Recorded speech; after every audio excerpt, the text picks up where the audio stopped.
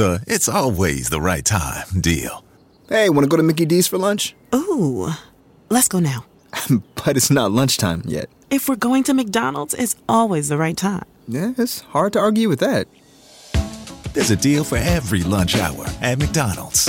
Now's the time to get 2 for $3.99. Mix and match a 4-piece McNuggets, a McDouble, a McChicken, or a hot and spicy McChicken. Price and participation may vary. Cannot be combined with any other offer. Single item at regular price.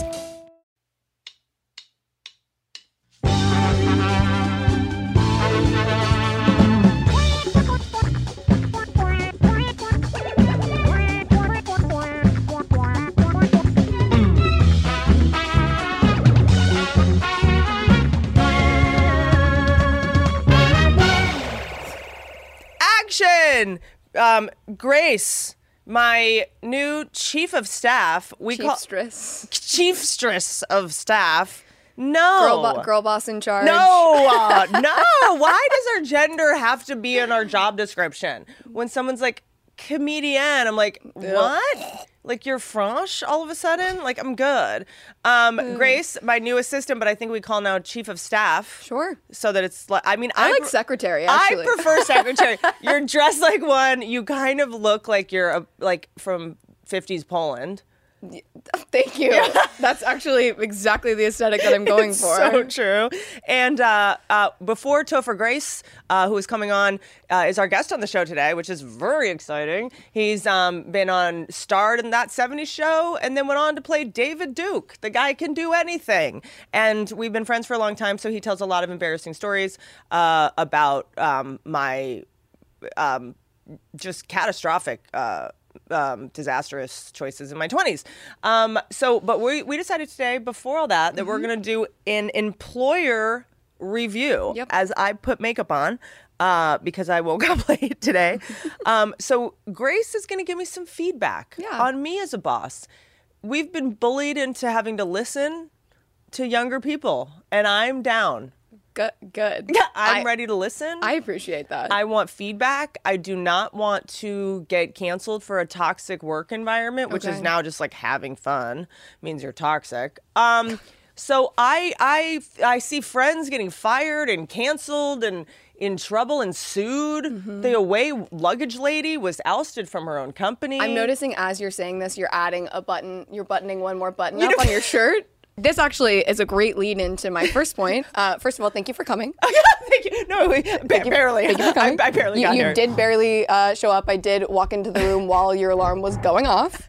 Well, as you tell the story, can I put hair coloring on my grays, blue to cover the? It's just a paste. That's the least of it. to cover my grays while you're talking. Is this insulting? No, go. Oh, that's a cool color. Oh, thank you. Thank you. Cooler with if it wasn't now, 10 years ago, I'd say, can you please apply this to my hair? But I'm not allowed to do that anymore. So I have to do it myself. She's only saying that because we're on camera. You can do that to my pubes. Okay, what were you saying? Cool. So the button. I don't have pubes, and you know that. That's true. The buttoning up, it's like a Barbie doll. But the buttoning up of the shirt, there's just. Or a Ken doll. It's a lot. I mean, or a Ken doll. There's nothing. Nothing to see here, folks. So the buttoning of the shirt, and then what I assume can only eventually lead to an unbuttoning of the shirt for you to address that problem, brings me to my first point, which is nudity. Okay. Typically not encouraged or allowed in a corporate work environment. Okay. Okay. Tell that to be more. Made a career out of it. Okay, fair. The number of times I've seen you nude. Is it upsetting to you? This morning. Or you do? No. You're a misogynist. I know. See, I don't. That's true. You don't respect the female form. That's correct. So you're disgusted by my body. Yeah, absolutely. So isn't that more and toxic? Is it? Wait, what? And my own. Oh no. That's why we get along. Yeah. No, but why? Why? I remember Britney Spears' security guard came for her because she was naked all the time. It was like, dude, take the win. Oh, yeah, absolutely. What is this? You should be so lucky. How dare you? That's you got to see bitch. Britney Spears naked? Yeah. And you're complaining? Every man my age who, watched the Toxic video and felt something for the first time in their lives should be so lucky. So what's wrong with me being naked as I unbutton my shirt? Wearing my minimizer bra because I didn't want my tits to be, my pendulous tits to be swinging around during our employer review, but I am gonna get this. So I wore a minimizer bra Thank you. I've not worn a button-down shirt in easily a year and a half. That's A lie. You wear a button-down shirt every day. Yeah, but I never button the top button true. because That's I'm not true. a dork. Sorry, continue. Didn't call you a dork. No, you didn't. But on the nudity point, to be fair, you did say in my interview, you were like, I'm going to be naked. I You were did. really just I like, did. listen, This is I am naked half of the day. it's part of the job. And you know what? I'm finally at a point where I'm proud of, accept my body unconditionally. And if you can't, Grace, No, you have a great body. you let me know. You should. You kind of said that like you inflected up, which is what people do when they lie. I've worked in Hollywood for 15 years. I know what lies sound like. Okay. I've been exposed. But where is like, if I'm just wearing a bra and I change my shirt, because I sweat a lot. That's true. You're making it too easy for me. But I'm saying, would you ever leave this job because you're like, oh, she's just always naked? No, absolutely not. And I'm very like, I don't care if anybody sees any part of my body. Yeah. I mean, if you are having strong sexual urges towards me and I need to, hide my body. That's a separate comfort. That's an off podcast conversation. I don't, if you're falling in love with me, you just let me know. That's a red table situation. We could take that there. I am so naked all the time because I also get distracted halfway through getting dressed. That's true. That is so true. That's usually what it is. It's like someone. It's even like when I'm not even here, you'll be getting dressed and you'll FaceTime me while you're getting, because that's apparently when you do your best thinking, and you'll be like, so I was thinking about the trip to Spokane coming up and the flights. I really think, and I'm like, cool, okay, this is great. You're in pasties. We're getting a lot done, yeah. so I do appreciate that. Can you please take off the corset harness, that whatever kinky shit you were just doing? But I do feel like in the interview, because I've had many people work with me, and I'm learning that as long as you manage expectations, I say, I'm gonna be naked a lot. You're gonna have to deal with dogs and dogs. Oh, you were super upfront about everything in the interview. Nothing has surprised me so far. Okay. Besides the first time my first day of work when you almost killed me on the 101. Okay, so I did. Which brings us to driving. Okay. One thing that is concerning, it's not necessarily like a toxic thing, but you'll be like, okay, I'm heading out, I'm driving somewhere, and I'm like, cool. And then you will send me multi-paragraph texts from what I can only assume is the freeway. And then you'll voice notes me and be like, oh, sorry, that was just getting too hard. And I'm like, you already sent 4 or 5 texts. Sorry, texting and driving is just such a hassle. In Los Angeles, sorry, I am eating a breakfast McMuffin and I have not taken my Prozac yet. Claim your space. Which brings me to, I have. Which brings me to, sometimes I do not take my Prozac. That's true. And then it's weird because I'll go, Grace didn't tell me to. I'm like, that's not her. How would she know if I took my Prozac or not? I can set a calendar alert. But if I'm being weird, I probably haven't taken my Prozac. Yeah, for sure. Me on the freeway. Okay, texting. I do sometimes do a voice, a talk. You do often do voice memo, but it's usually preceded by a few. I know, because when you unsettlingly text long and drive, texts. you make mistakes, and it's that's true. it's and I'm a perfectionist. It's so better to focus on 2 things at once. yeah. One thing. Okay, so I will stop texting and driving. This next point is something that you were very self-aware about, and it's the vaguely sexual name calling. I do say baby. I do call girls baby, mama. Guy, but I do it to guys, which is you actually do. worse. It's funny. It's it's so degrading. It's so degrading, and I'm not doing it on purpose. I do not try to emasculate men on purpose or be shitty. I mean, it's just I do. Another thing that I don't think would generally be allowed in corporate America is having your employees working in an active construction zone. Okay, yeah, we are under construction in this house. A lot of dust. But a lot also, of particles. hey, what do you want to do? Because if you want to work in television, you're working, literally, studios are full of asbestos. Everybody gets sick all the time. Black mold everywhere. Basically, the stages that you're on, you get so sick all the time. And the workers get sick because they work overnight, because they have to build sets overnight. And when you're making a multicam sitcom, Broke Girls, just my favorite show. No, like a Seinfeld or a Friends or any of that, you're sometimes writing up until the day before you shoot. Right. So they're building sets and then you just walk into like a sawdust zone. It is, most TV and work environments are incredibly dangerous. Not to just know. physically. You won't just get sexually Emotionally. harassed. You will also get pink eye. Amazing. So, yeah, I mean... Well, and corporate world. I don't like. I feel like the TV world is. But I won't ever. What am I going to go work at Goldman Okay, Sachs? you're the one who wanted to talk about corporate America. I just mean like, what is going to get me? What are you going to put in your book in 10 years that like was the craziest shit I've done? I mean, we're only like 2 months in. Okay, guys, Topher Grace is on the show. We're going to shut up. I'm having too much fun. I do want to tell you, can you pull up some tour dates? There have been some changes in the tour dates. Okay, so first, text me for updates on this, 818-239-7527. Grace over here sends out the updates. So if you text us here, I've been saying this for a year and a half, but with so many tour dates coming up and shows being added, we'll text directly to your city so I don't have to annoy everybody by blasting on the main feed, like, I'm coming to Pensacola, like, and then all of you have to see it and then you mute me and then I, hate myself.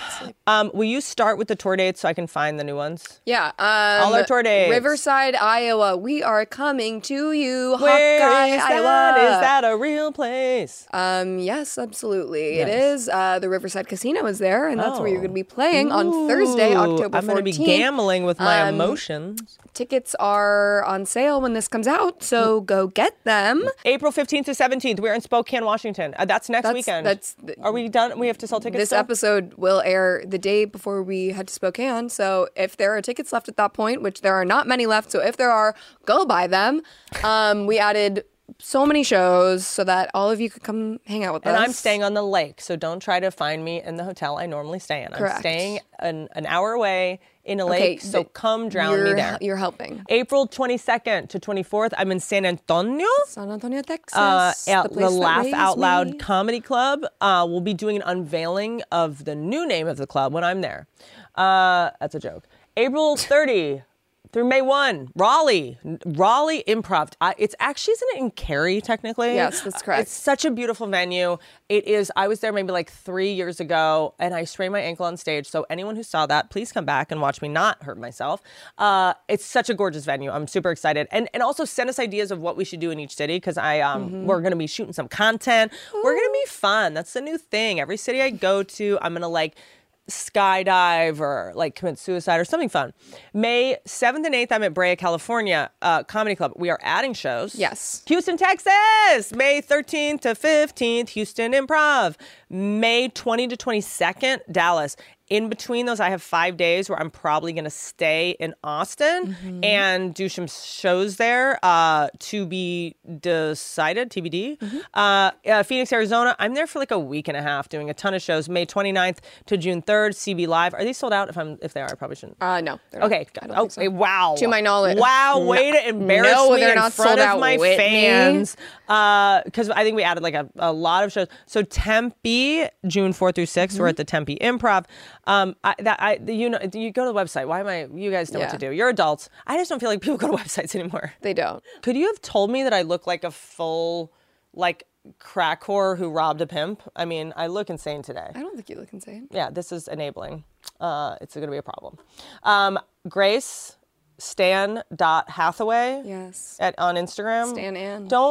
She's very, Justice for Anne do not Hathaway. be a creep. Do not send her photos of your dick. Please don't. Send them to me. Yes. I will actually appreciate them and you know that. She will. WhitneyCummings.com. Someone stop me. Stop the scroll. No, Cut. you're done. Cut it. I'll just keep talking. Don't ride elephants though. Topher Grace is here. The first thing I ask every guest is, are we friends? We are not Hollywood friends. We are actual friends. And I can say that about very few people. But you're a very loving person, so I'm sure everyone who comes on your show feels very loved and taken care of. But you are, like, we really go back. I mean, you know me. Well, we were much younger. Kids. I think we probably met when I was 21 or 22. Truly. Yeah, I mean, I'm older than you. But but we were, God, we're going to wax on about it for the next No. 2 hours.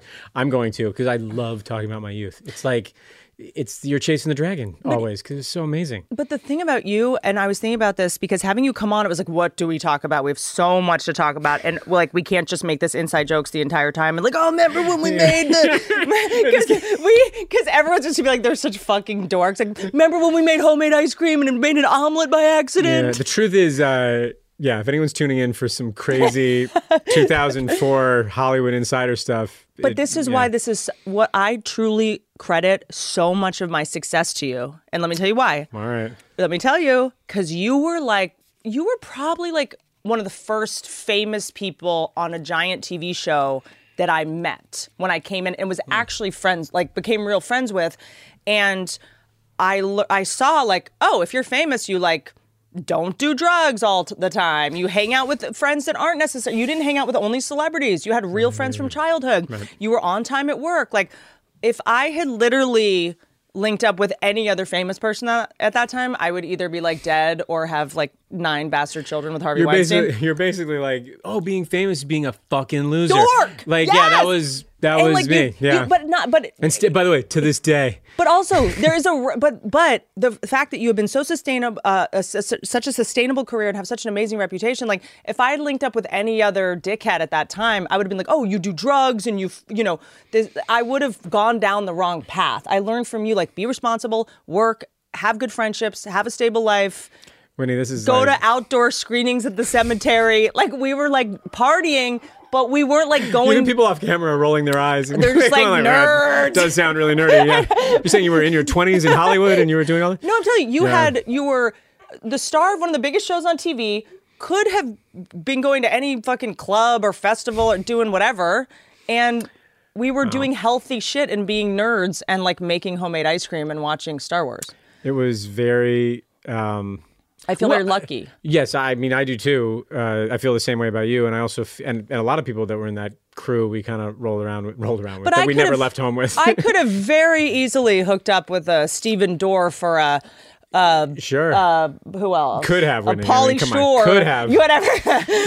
I should be so lucky. Yeah. I mean, let's be honest. I wasn't hot enough for him. Yeah. Let's not get cocky. It's not that I didn't try. I did try numerous times. Here's what I'll tell you. What I'll return your comment with. I really was careful about who I let into my circle because it was a weird time. That was my first acting gig. Someone had found me in a high school play, so I was very. What was the play?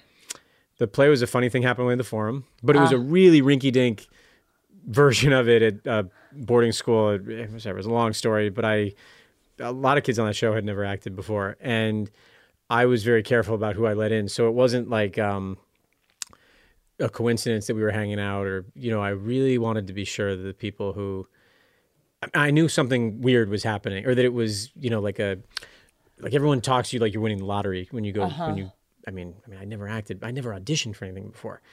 But then when you're in it, you go, man, this doesn't feel like the lottery. You can't tell anyone because they're going to be mad at you for not appreciating it. Yes, yeah, exactly. You complaining just sounds like bragging to most people. But I just knew I just got to be really careful. And there's so many cautionary tales. I don't know why people aren't more careful. But and I was thinking about you because I've been thinking about this or talking about this a lot about how so many actors have become so known for their off-camera life that no matter how good their acting is, it's still hard to buy them as whatever character. It's just like, dude, I mean, it happened, whatever. This is an opinion of my own. It was like Ben Affleck. Everyone was like, he's a great actor. But when he was dating Jennifer Lopez, anything he did, you were like, but you're dating Jennifer Lopez. You're not married to Connie Britton. Like, it was just like, and when you played David Duke, I mean, I even know you, dude. And I'm like, if we knew any more about his personal life and how like kind and nice and normal. There's a whole side that you didn't know that really tapped into. But I was able to tell you. I was able to believe it. I was like, and so many actors don't understand that no matter how good their performances are, if you're too demystified, we're just not going to buy your work. Let me tell you how I feel doing a podcast and about you telling me that, because I'm so, as you'll see, I'm Dude, by the way, your instincts about being private, remember that you didn't have email till like 4 years ago. I swear to God. You did not have an email. But you say it, and I'm very glad I did that because I loved acting so much, and I didn't want people to know. And I also loved my privacy so much. But there was a Family Guy that I was watching. I think my wife, we weren't married at the time, but she was in the room with me. We were watching it. And there's a scene where they say to Peter, you're flying on a private jet. And it was like, I don't know why. He got some private jet to go somewhere. They're like, this is such an amazing private jet that it comes with a celebrity. And I was, oh my God. Joke. So Topher Grace walks in, someone else was doing my voice or something, but this character, was me and Family Guy cartoon. And it says, hi, I'm Topher Grace. I'm the celebrity who comes with this jet. And I'll my life's an open book. I'll tell you anything about me personally or career-wise. Ask any questions. And Peter goes, no, I'm good. First of all, great joke. And also, that's the flip side is like, I have been so quiet about that stuff that it is like, I am whatever the opposite of that Ben Affleck thing is. Like, I am, because I am that guy. I really. But there was a reason you were like, I mean, you did like Traffic. And like I love the work, but I am so boring. And only now that I'm in my 40s, I'm like really comfortable with how boring I am. Aren't you psyched though with everything that's happening and all the people that are getting in trouble for the shit they did 15 years ago that you were like, dude, we all can bear witness that you were watching Star Wars and making cupcakes. Well, on a Friday night, on a Friday night. Yeah. There's not even like a bottle service girl that could be like, he was weird with me. It's just like, there's nothing. That is the silver lining, to how boring I am, yeah. Do you know about the actor that looks exactly like you? Don't talk about me. Let's talk about us. Okay. I really mean it. Okay. I'm here because I am so thrilled with the people that I connect with when I was, first of all, when they've gone on to such success. I mean, you are not supposed to go on to this level of success. I mean, in your own opinion, you weren't supposed to. Yeah. And like none of us, I remember some of the people we're hanging out with have gone on to such great things, but it tickles me to be sitting here in this house and. But you know what's cool? I mean, everyone in that friend group, I would say 70%.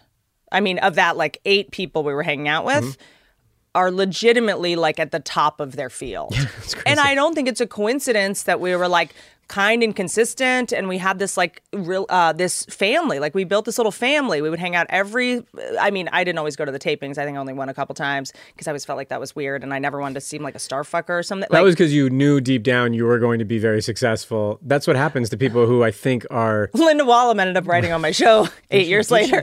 Yes, if she had seen me in your green room, just like a chicken head, like trying to meet celebrities. There's something to that. You know what I mean? Like I remember going Be mysterious. I went to like when Traffic came out, I went to a party and I felt bad because it was one of those parties where everyone was like, literally everyone, I couldn't believe, I could only tell people who wasn't there who was a celebrity. Wow. Do you know what I mean? Wow, like there were so many celebrities there. I was like, the only person I didn't see there was George Clooney. Yeah. But I left feeling rotten. And it wasn't because I like wanted to be a big celebrity or something, but it was because I want my work to matter more, and I'm sure that's the same thing you were feeling. Well, I think also for me, I mean, I think my brain was always wired as a comedian, and you have to, for art to imitate life, you have to have a life. And when I would be around celebrities, it all felt like artifice, and it all just felt like I'm trying to impress you or make you like me, and I'm not observing real human behavior because you guys don't know what real life is like. You probably don't know your ATM code, like so true. For me, the hanging out with quote unquote normal or just not famous people, it's just always way more interesting to me. Yeah. Because it's like, I already know everything about you. I have no questions for you. Do you know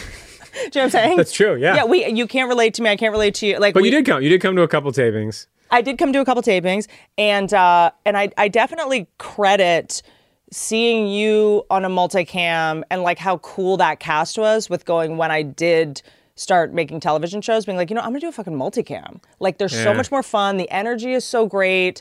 It's theater. You're putting on a little play. Yeah. But by the time I did it, there was you were like a pariah if you made a multicam. You like weren't cool. You were like, I was like, they put my show like after The Office or like the lead in for The Office. I was become another thing. Dude, I was between like Community and The Office. So it was like the cool, all kids would watch Community, and then I'd be like, hey guys, here's my jokes. We thought about that on the show that I'm doing now, which is what is the next thing? Because I think what happened was, I'm going to track this, but I think this is what happened.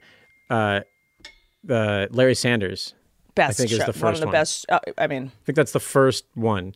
And then The Office from Larry Sanders, the British Office from Larry Sanders, and then the American Office from there, and then Modern Family from the. You know what I mean? It was kind of all going in that docu place. well, and we can't forget The Comeback. I feel like The Comeback. God, The Comeback. It Talk was about Linda Wallem. Talk about Linda Wallem. Mike One of Schur my and some amazing favorite writers in shows. it, Yeah, Mike Schur was on the first season of Comeback. Yeah. So crazy. But yeah, because I think that although that show wasn't like, now it's become, I think, bigger. Like everyone, it's like a sort of a sleeper hit. And Lisa Kudrow should have gotten all the awards. Like it didn't get. She's it. Like we actually shout out to Lisa Kudrow who didn't do our show, but we wanted to have her come play a role on it, and I thought we wanted to have someone who was like someone asked me like, what is the biggest baller in terms of sitcom that's alive, and I actually think it's Lisa Kudrow. It's 100% Lisa Kudrow, and I just got to do a pilot with her at Amazon, and it didn't go because. Wait. So you did a pilot with Lisa Kudrow? With Lee Daniels, and I created. Lee Daniel, and this didn't go? It did not happen. Yeah. It's wow. Well, because a lot of these streamers now, and so I'm so excited that you're doing a show on a network. I feel like we're all like, fuck networks. They don't let us do what we want. We can't do. And then went to the streamers, and the streamers were a creative haven for artists for maybe like 2 years. But then the pendulum swings. It's like then they really realized they were making interesting, shows internationally immediately. So all of a sudden, your content had to appeal to China and America at the same time, where it used to be we got to make 8 seasons and then sell it everywhere else, That's right. And we were That's exporting American culture. Now it has to sort of work. So also, I think it's exclusive. It's like streaming is, and maybe some things should be exclusive. You know what I mean? Like certain nightclubs, you want to make them exclusive because people want to get in. It makes it very cool. But it kind of, I think, depends on the tone of the show. Some of them, you really don't want them to be exclusive. You want anyone who can get a TV for free to see it. And right, but you and I have done that. We've done the shows that appeal to everybody and check every quadrant. So for me, it was like, which is like largely part of the reason that I'm kind of like taking time off of creating shows, because I was like, okay, I've done the 4 quadrant ones. Like I got to do 2 multicams. Like I know how to do that. I love that. Now I kind of want to do something that's more aligned with my taste and who I am as a comic. And I had this deal with HBO, and we made a pilot, and it was like too edgy or too edgy for HBO. Yeah, they wanted it to be more my like God, Whitney, I love it. You're too if. Well, Jenna Jameson was in it, Like, and we had sex. God. This was what it was. It was a show where about a couple who, out of nowhere, the female, started making more money than the guy, and it was about how the power dynamic gets fucked up and how to not. It's a documentary. How did you write this? Yeah, exactly. Yeah, it's crazy. And basically of how it's emasculating by accident, and then how she has to minimize herself. And then I wanted to really go into the biological basis for this and the biological basis. So I wanted to do a device that showed what it was like, how we actually get information now. Because I was sick of all these shows where it's like every time you need to find out information, it's like 2 girls at yoga class being like, well, you just need to get a makeover. Or they're like in spin class being like, you know what you need to do? You need to like spice it up in the bedroom. It's like, why? Like no one talks in exercise classes. Like what are you doing? Like they're doing full yoga. They're like upside down. Like, you know what you should do? And I was like, I don't want to do this expository best friend role thing.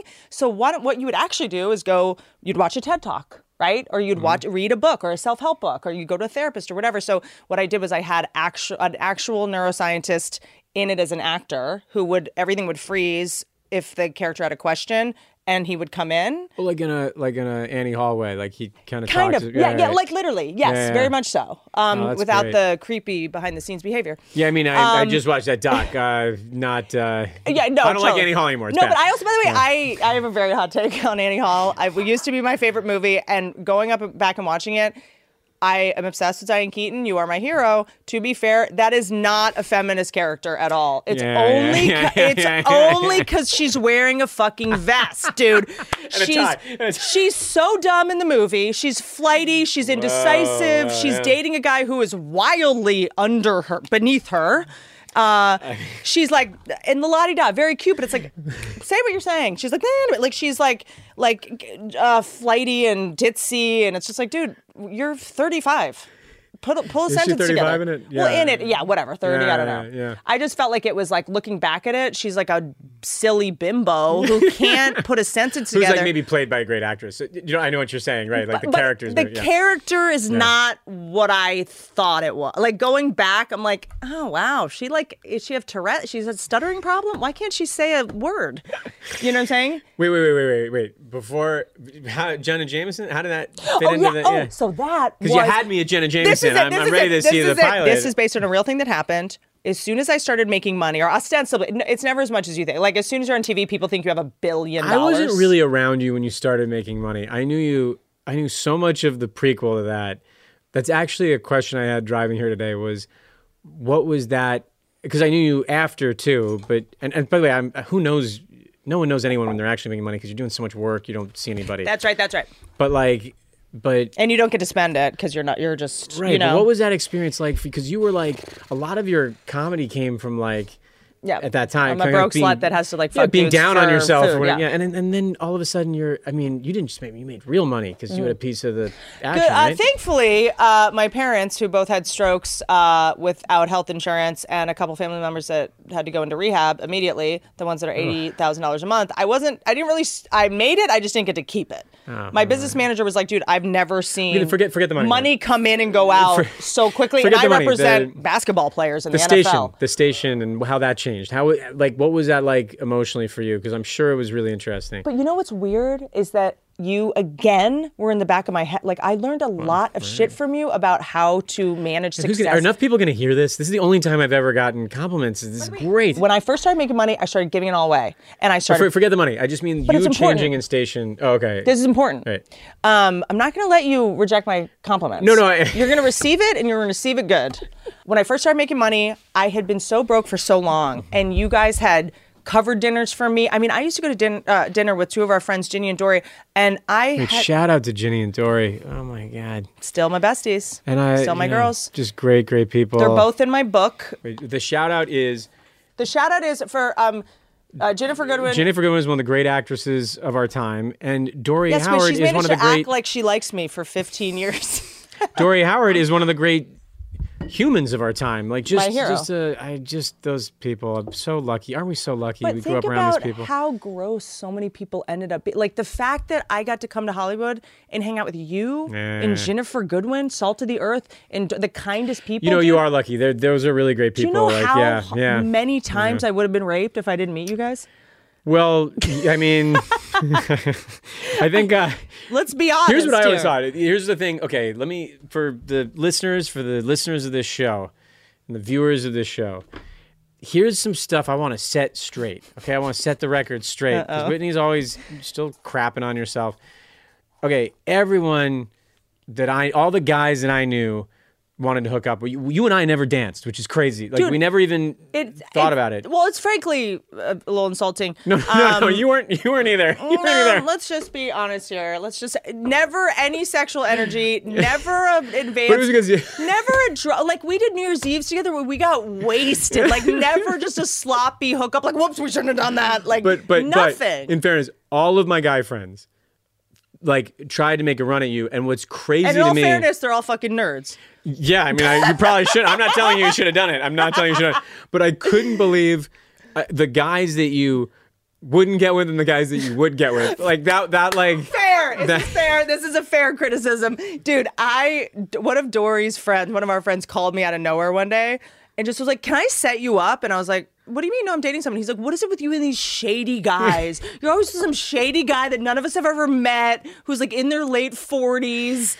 who's like we can't even meet them. And like, you know, I was very sketchy with my relationship life. But I remember, I was not attracted to healthy people. You're going to say, I'm sure you talk a lot about your past and these terrible guys, or whatever, but there were so many guys who wanted to be with you. You were a hot commodity. I was also like a idiot. Well, sure, I'm not denying that at all. This makes them look bad. But I mean, like let's be honest. I think you probably paint yourself like you were, even at the time, you were like, your whole thing is that you're so down on yourself that you couldn't get a date. And I was like, everyone wants to get with you. And you were just very like, you were dealing with all your stuff. But like, I was just like, my definition of a healthy relationship was like being with some narcissist who had 3 other girlfriends and lied, all that. You know what I mean? Like I was addicted to the adrenaline of toxic relationships. And so anything that was healthy, and if anyone was interested in me, it was like, grossed me out. I thought I had to chase.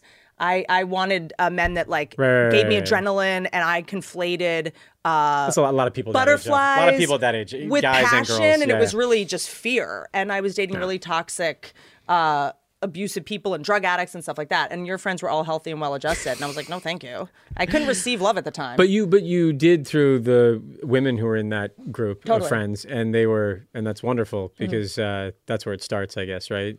Yes, for sure. I mean, Ginny and Dory taught me how to be a human being just because they were so healthy. I gotta read this. I don't even have chapters on them. In this book. Well, you might get confused because I did change Ginny's name to Jenny. Well, so I won't be able to follow that at all. Yeah, that doesn't make any sense. I really wanted to protect her anonymity in this. And then Dory, I think it's just named Dory. Oh, look at that. My education about breasts was an episode of Who's the Boss. I mean, the references are very hot. I'm just going to skip just to those chapters.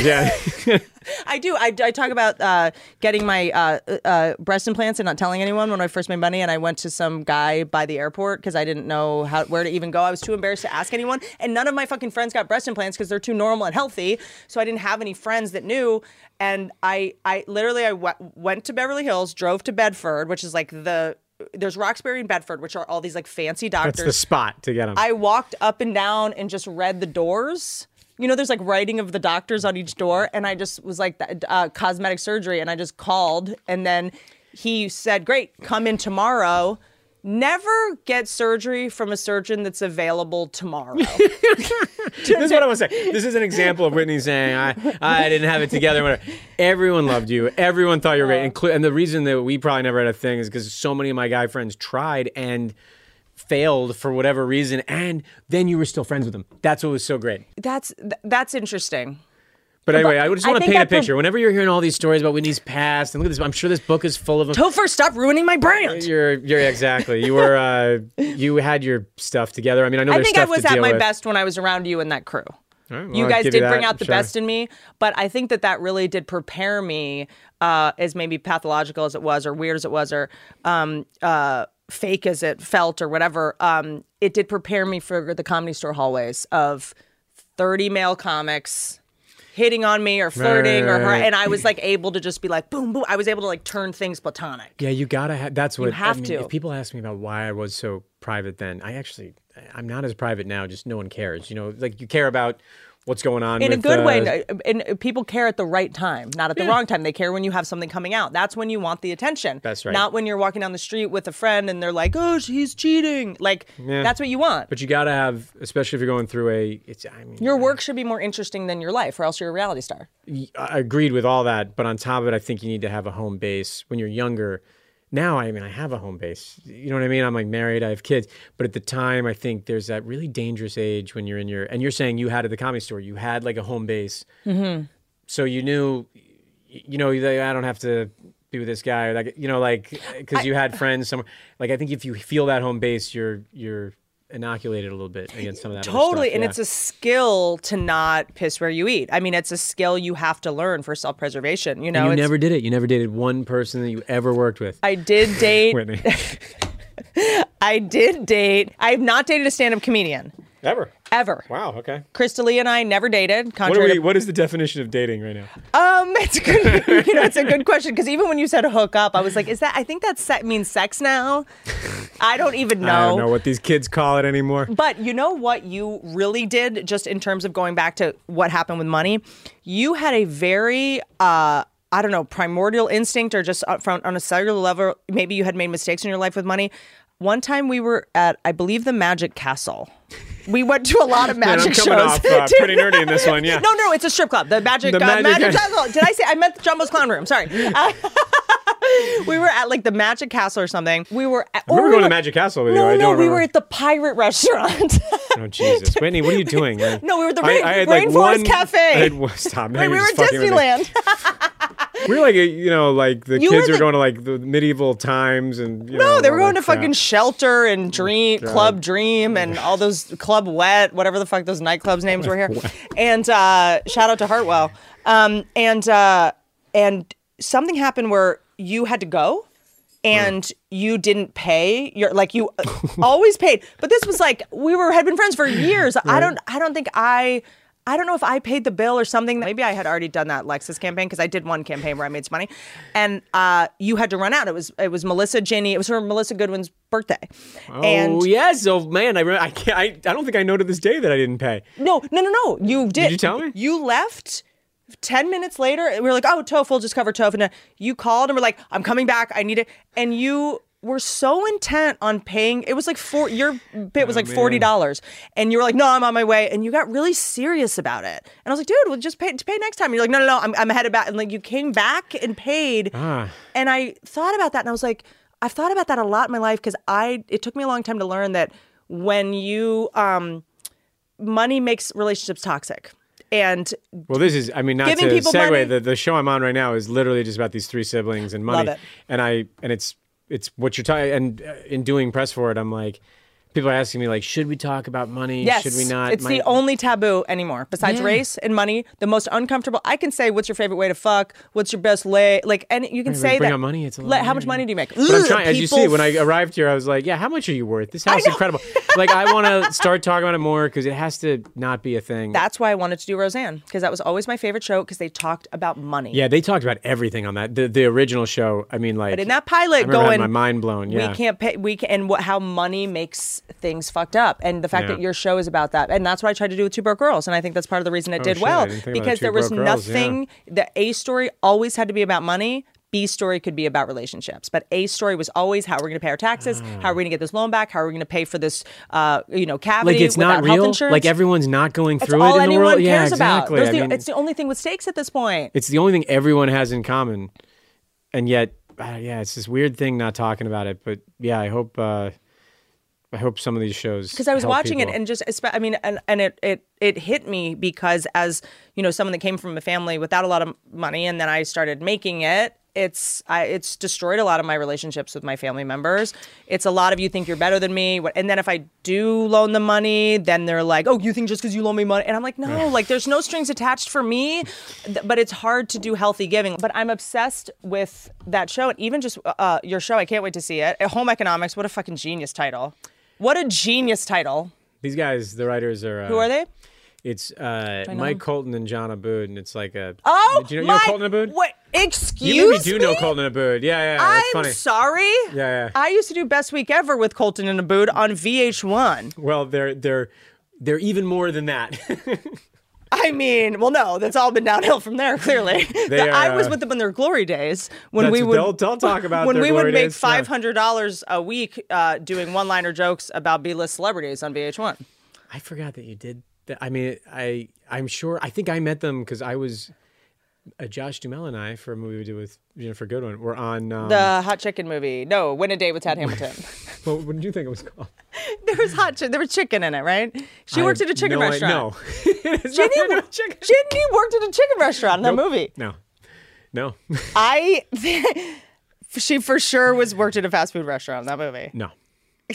She worked at like a grocery store. I have never. At a Piggly Wiggly. That's right. Shit. Yeah. Okay. I have. You know what else? I have not seen a lot of what my famous friends have done, and I think that's a good thing. Well, I'm not asking you to watch that Yeah, movie. no, I won't. Don't worry. No, it's a beloved movie, but It's not beloved. It's not. I know it is. The guy that I'm dating, he's like, I was like, yeah, Topher's on tomorrow. He's like, dude, from Win a Date? He calls it Win a Date. Give me a break. Which There's is no way that happened. I'll call him right now. I will tell you one thing. When I met my wife, she's 10 years younger than me, and she was in whatever the small demographic at. I mean, if that movie came out as 24, she was 14, and that was like she'd never seen 70 Show, but that was the movie that and to this day she thinks it's the best thing I've been in, and she loves it. No, and people love that. It is not the best movie. Okay, just like how you debunked my version of my past, you are wrong about this. No, I can bring in some reviews of that movie that'll prove that I'm right. Okay, we have a little surprise for you if I can get my shit together. Love this. To Who get could it. This be? All right, we're gonna FaceTime someone. Can they see me? Yes. I think that's the goal. Let's see. Oh, what the fuck? Hello. This isn't a surprise. I mean, this is a surprise, but this isn't like from my deep past. No, it's not from your deep past. It's from your deep future. I didn't know that this wasn't going to be. Yeah, next. Sorry. He's.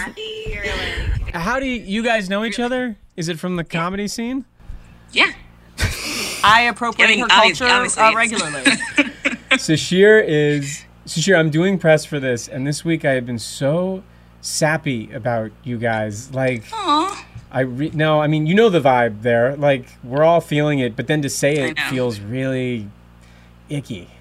It's like really so true. icky. It's just so earnest, you know? Like, You know what's I amazing know. about this? For any other group of people, could have gone horribly. Like, to just FaceTime someone's castmate. Like, most of them don't get along. Like, this That's is such true. a It could've been genuine. like, hey, you're here. Hey, Good. you got that email from HR? know. Heart is the new funny.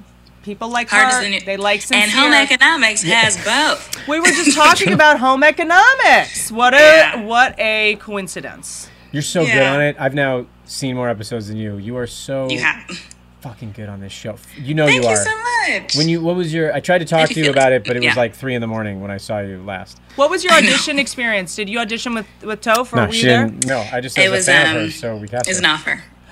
Okay. Wow. I'm still having to screen test 4 times. So cool. We did get your calls about being on the show, Whitney, but it was kind of like So sorry.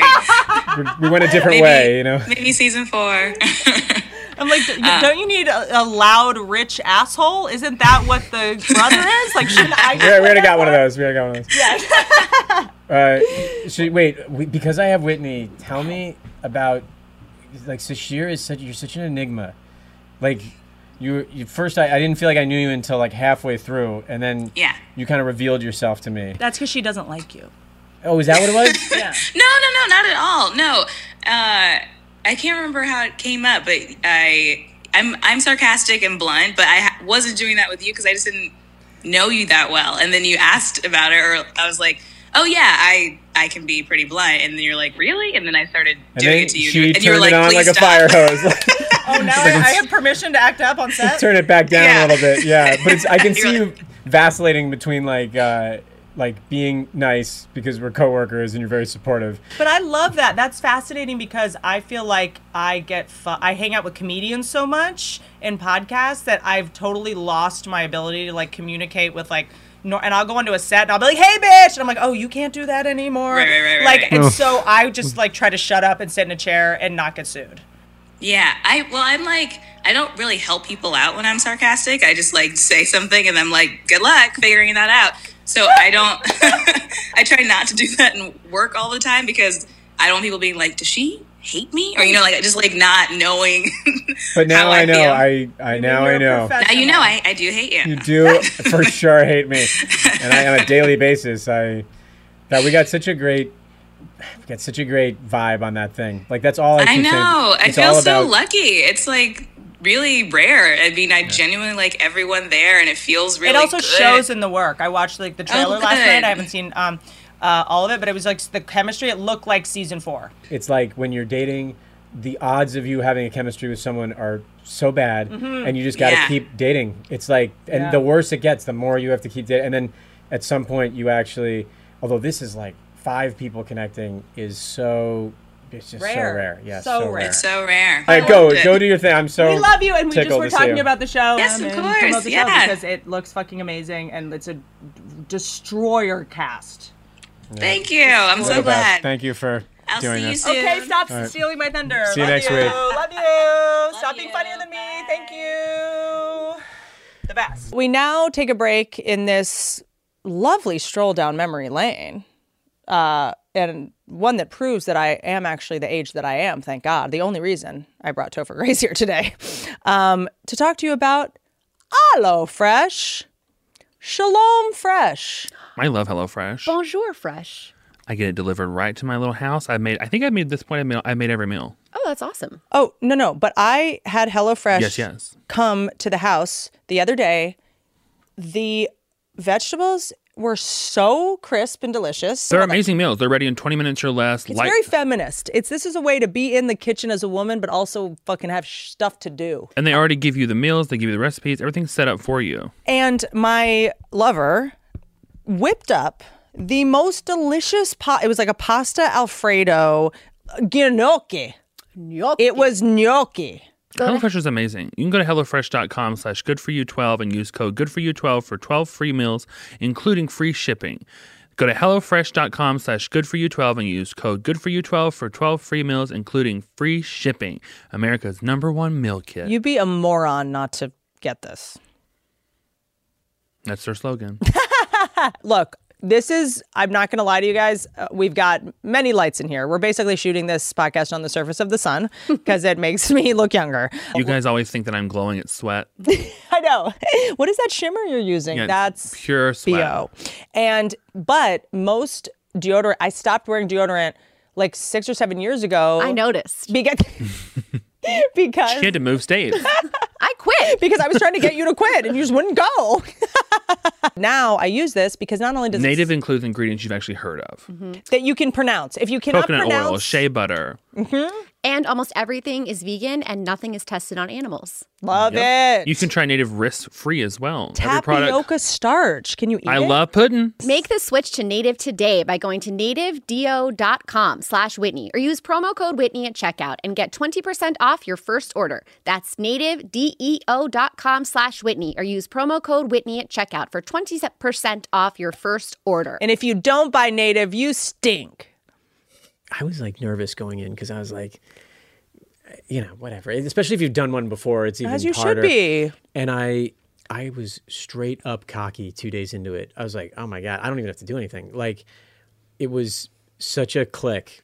I don't mean like a click with a Q. I mean like it just clicked. Like we really, I could just tell. And then, what's crazy is the pilots, I'm really proud of it, but it just gets so much better if you have that kind of chemistry. Yeah. Well, I always say the pilot is the worst episode. It should never be the first. It kind of is, yeah. It's the one where you're figuring things out and you're like making mistakes. And it's informational. You have to say this character is this person. Yes. By the time we were getting... how's life been since your divorce? I know. It's like you have to do such cumbersome, like no one talks like that, But the I mean, it's so magic. It's weird because I think every project people come in and say, it's magic and the cast is really like a family and, but like truly on this one, I was... Can I ask you a question? Yeah. This is just because this is like you strike lightning when something like this happens, when a cast just clicks. Like Roseanne had it. Beth, I had it with Crystalia, but I mean, we had been friends before. Yeah.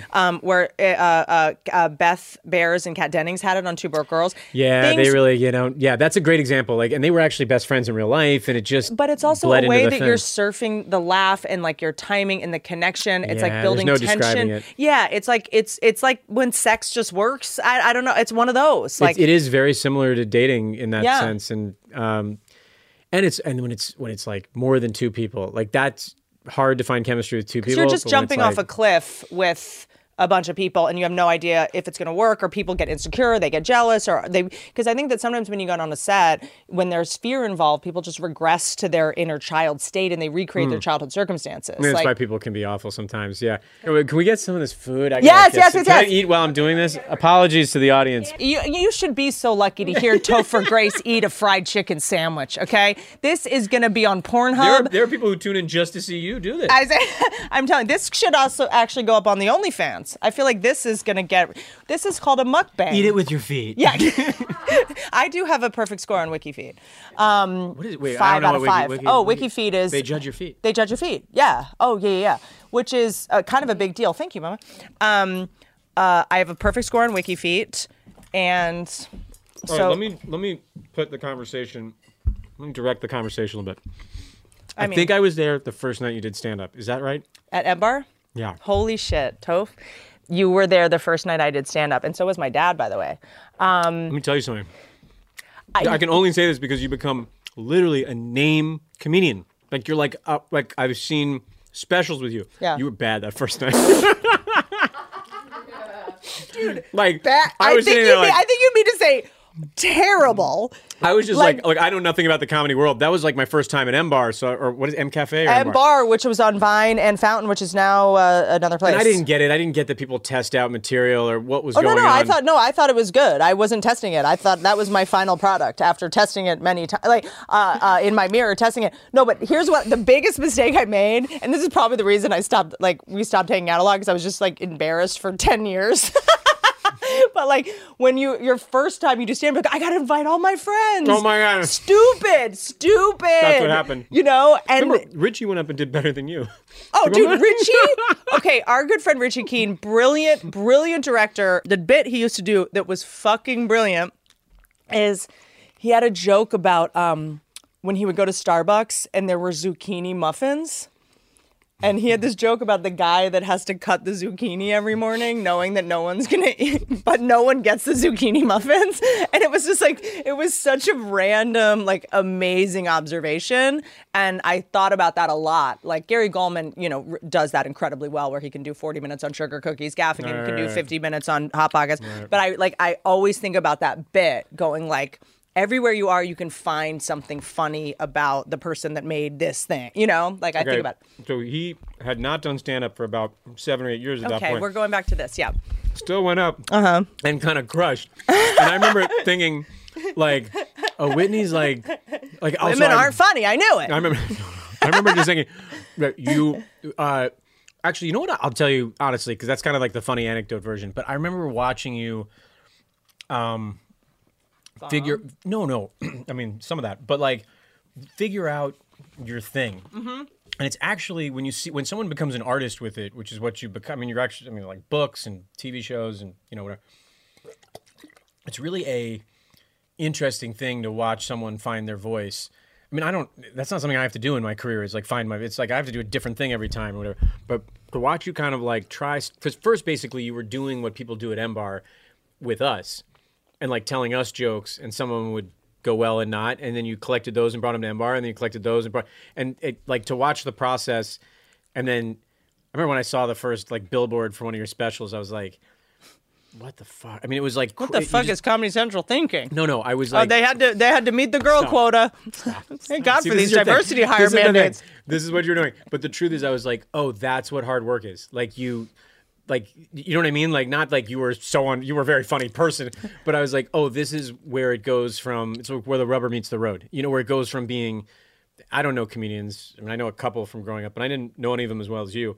And that's where it goes from, like kind of fucking around. Like, we all think we can be a comedian when you watch concert. Right. To like, oh, this, like, she worked down, you finally got 1 minute, which probably was well after the 5 minutes I saw, and then you got 5 minutes. I mean, that's how it goes, right? And then you were doing an hour, right? It was crazy. It's one of the only businesses, Louis C.K. I think is who puts this the most eloquently, like where you succeed by failing. Like every night you fail. Like there's no like Seinfeld goes out and fails somewhere, right? Of course, all the time, crazy, because they're going crazy. But he fails for slightly different reasons than a younger comic would fail. He might fail because someone's like, I've already heard this joke, or because they just saw. You don't think he tries stuff in front of a crowd? Or they'll go like, work? yes, we just want to hear you talk about this. Like, there's more expectations for him. Maybe he knows if a joke's going to work before he tells it at his station. I think so. Like, I mean, when he did that documentary Comedian, where in the documentary he does like 5 sets a night or something, and one of the clubs he's not doing as well as he should be doing, and he's like,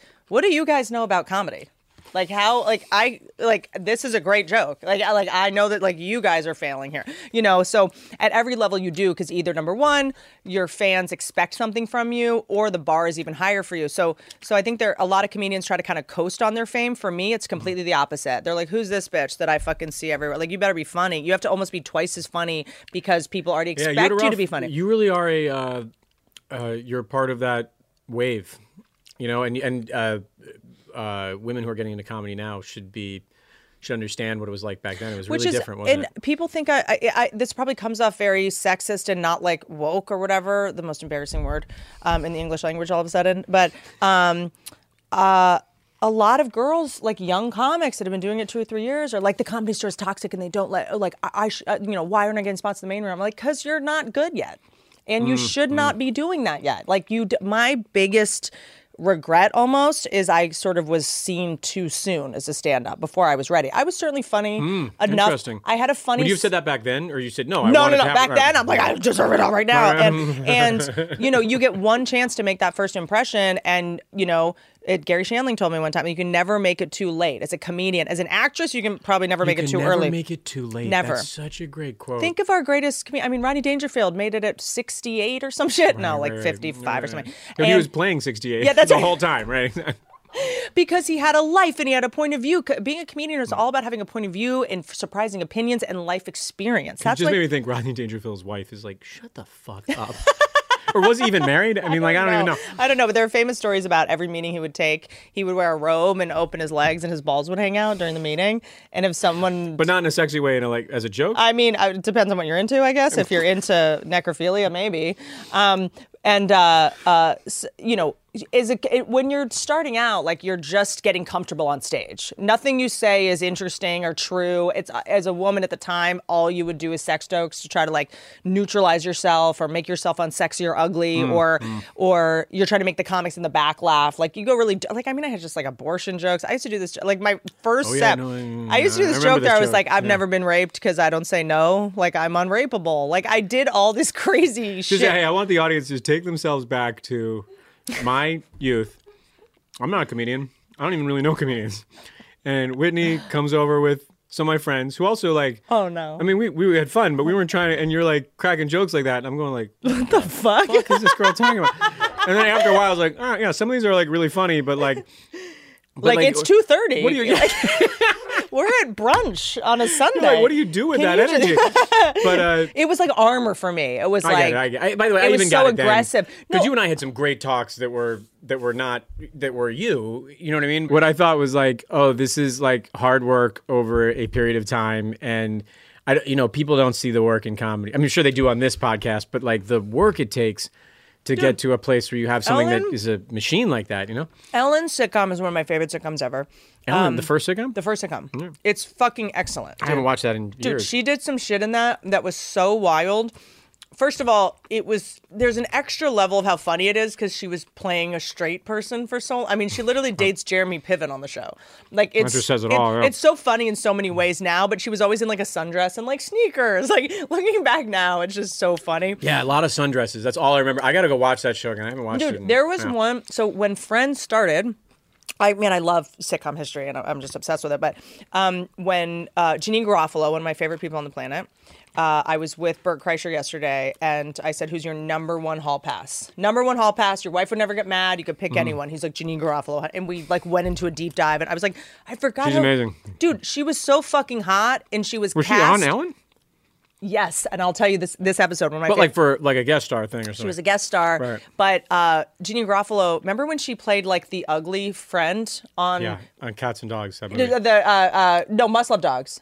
Must Love Dogs? Or something? No, The Truth About Cats and Dogs? About Cats and Dogs. Yeah, because whatever. And it was I was like Janine Garofalo's. It was like, that's before I was in Hollywood. It's just so wild to look back and be like, what? Remember Bye Bye Love? She was so good in Bye. She was like the grumpy dude. date. Reality Bites. Yeah, Reality Bites Excuse me. Oh, yeah. Excuse me. Can I tell you who's the baller? Oh, sorry. Keep going. No, please. Don't shoot me. Shoot him. Don't shoot me. We do not shoot guests. Oh, all right. Yet. I've really been thinking about Ben Stiller's filmography as a director. Dude. And he is, like, people don't give that guy...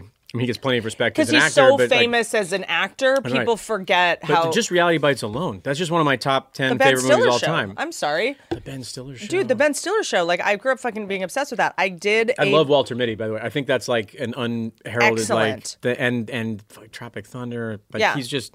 Some of the stuff he's doing now is like, he's... Dude, what's the one on Showtime with Escape from Patricia Arquette, right? Yeah. Escape. I mean, dude, he's like also, bless his fucking heart. Award shows are so boring. I know, he does it every time. He comes out and kills. Dude, every time he kills. Even the Golden Globes, which was just like an awkward festival of weirdness. He crushed it with that banana bread thing. He came in with like a banana bread. He committed. Whitney, I think about this. I had to go around and do all those. I was psyched to do it with Black Klansman, but you have to go to like, 20 shows or something, and each one, I'm talking like the Like Writers award Guild Association Yeah. shows up and Directors crushes, Guild, and then he's yeah. like at SAG, and he Things must. that aren't even televised. I don't know if he writes with someone or if he just sits there and does it, but it's like, yeah, things that aren't even televised, and he's crushing every single time. Let me tell you this. Let me do you one better. Ben Stiller, when I won not the People's Choice Award, like the Young Hollywood Award. Oh yeah, is that like Movie Line? I don't know. Movie Line, the Young Hollywood like .org, not .com. When I won, I think it was the Razzie. Let's be honest. When I won out Young Hollywood, the Comedian of the Year, like Bright Smile Award. literally just like something, like just a fake award show that was like at someone's house, and I hosted it. And they were like, who do you want to present you with the award? I hosted the Young Hollywood Awards, and then I won Best Comedian. They probably just gave it to me because they're like, well, she's already here. And they're like, who do you want to present to you? And I literally was just like, well, I mean, like Ben Stiller. And he showed up and did it. He wrote a speech where he read some of my tweets. Like, like he'd done research on it. Like, right. yeah, like my tweets at the time were like pretty wild. Did he kill too? Was it really funny? There was one tweet that was, this was after 2 Girls, 1 Cup came out. And I guess I tweeted that day, the best part of waking up is 2 girls in 1 cup. And he like sang that tweet. And like, it was just so, he just shows up so hard. I actually did a pilot with him. I got cast in that pilot with John Goodman and Justin Bartha called The Station. That was about, David Wayne ended up directing it actually. And I believe I got fired. Or you got fired? recast. I'm pretty sure I was recast. Right. And Stiller produced it and was there every day and was just like, he's just such a dreamboat. I remember talking to Busy Phillips once about this, and I was like, Ben Stiller, like, why shouldn't he take a break or a vacation? Like, I just was like, you're at the top of the world. Why does he keep doing 3 movies a year? And she was like, well, that's why he's on top of the world. Like, I was just like, oh shit, like dumb. That's right. Let me ask you something, because as someone that, I know you're not going to let me give you this compliment, but as truly like the catch of Hollywood. Like I think you're like the catch of Hollywood. And if you're a sane person, We've gone into like to fictional territory. yeah, no, but I'm serious. In terms of like you is my This coming from a girl who I hung out with a lot and never tried to make a pass at me. well, because I was very creeped out by famous people at the time. Like I just was like, All right. I very much, I'm No, really, we both had some kind of understanding that was but you great. know that I'm Yeah. super into animal rescue shit, and That was it. I hated animals. And he just I hated murdered. them. Dude, one time I watched him. Big hunter. I watched him hit a kitten with a golf club. And I said, you said, why did you do that? I remember tears were running out of your face. I said, because I can. Because the golf club was there. Because I've just built my taxidermy room.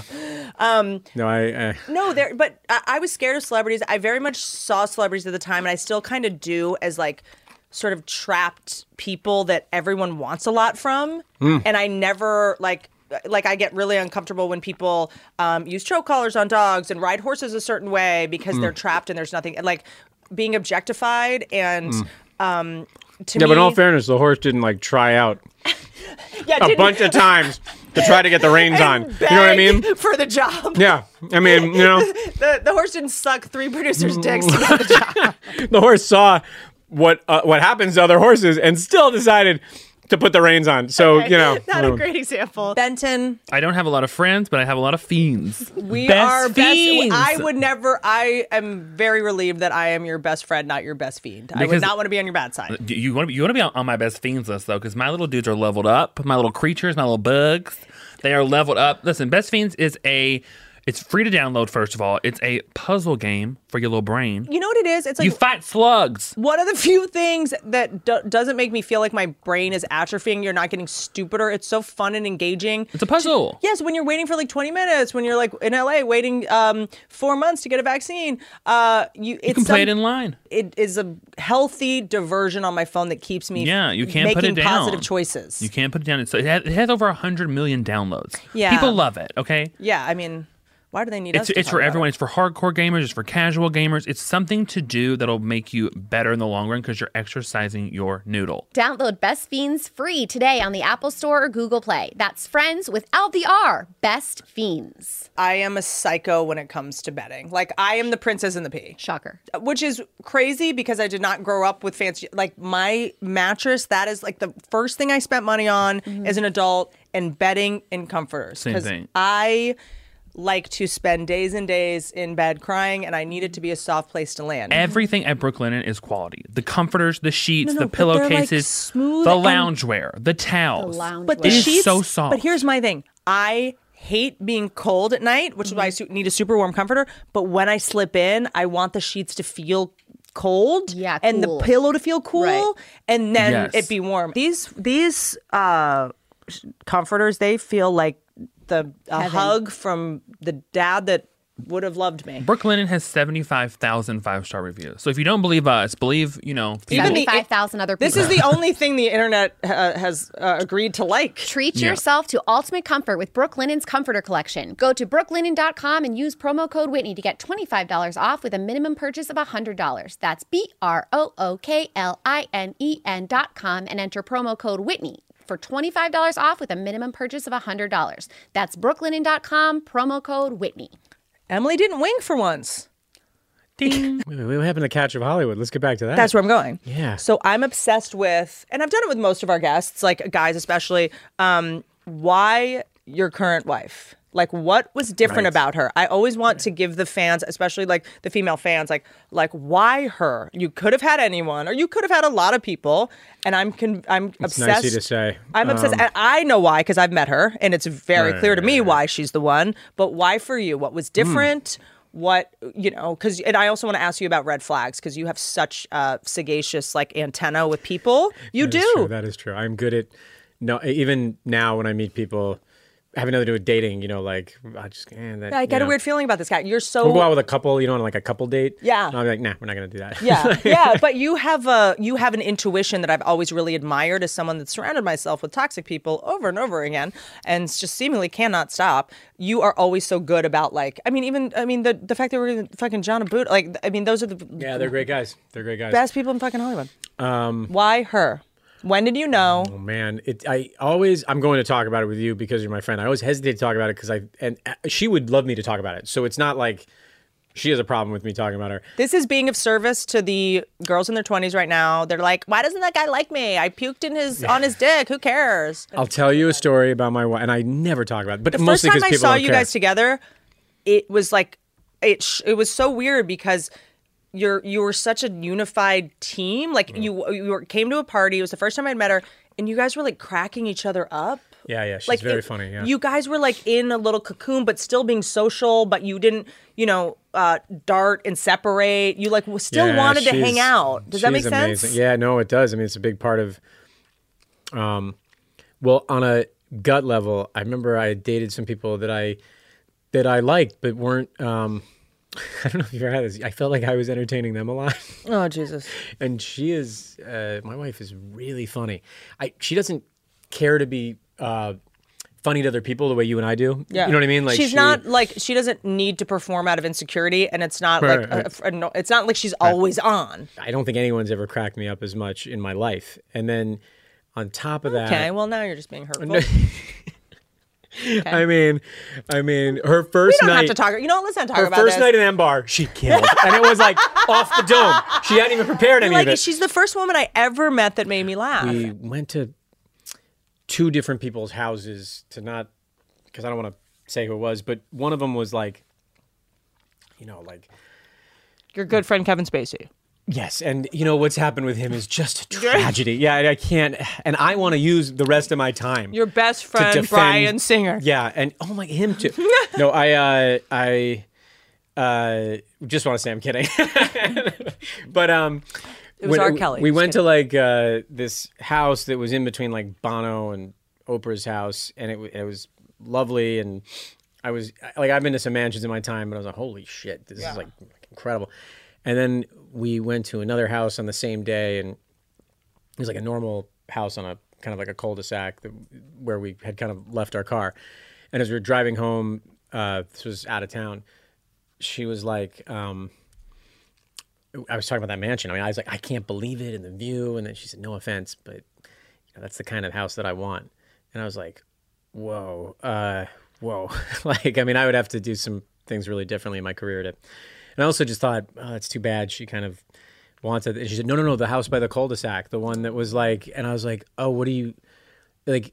Like I didn't think it was right that she wanted that big a mansion, but also was like, what do you mean like a house at a like that? Let's normal? let's not be ridiculous. I'm still Topher Grace.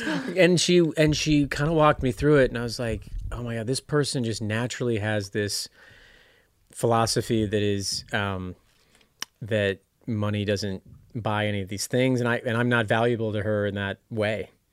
That's like, amazing. And she wasn't. I mean, she's like, "Cuz I want to save all your money for plastic surgery." She has certainly spent not on plastic surgery. She has grown more accustomed to spending my money, but she is. I like at her core. I really think that's like she's just real. That's just one of them. She's like real beliefs about things that have kind of changed me in terms of like.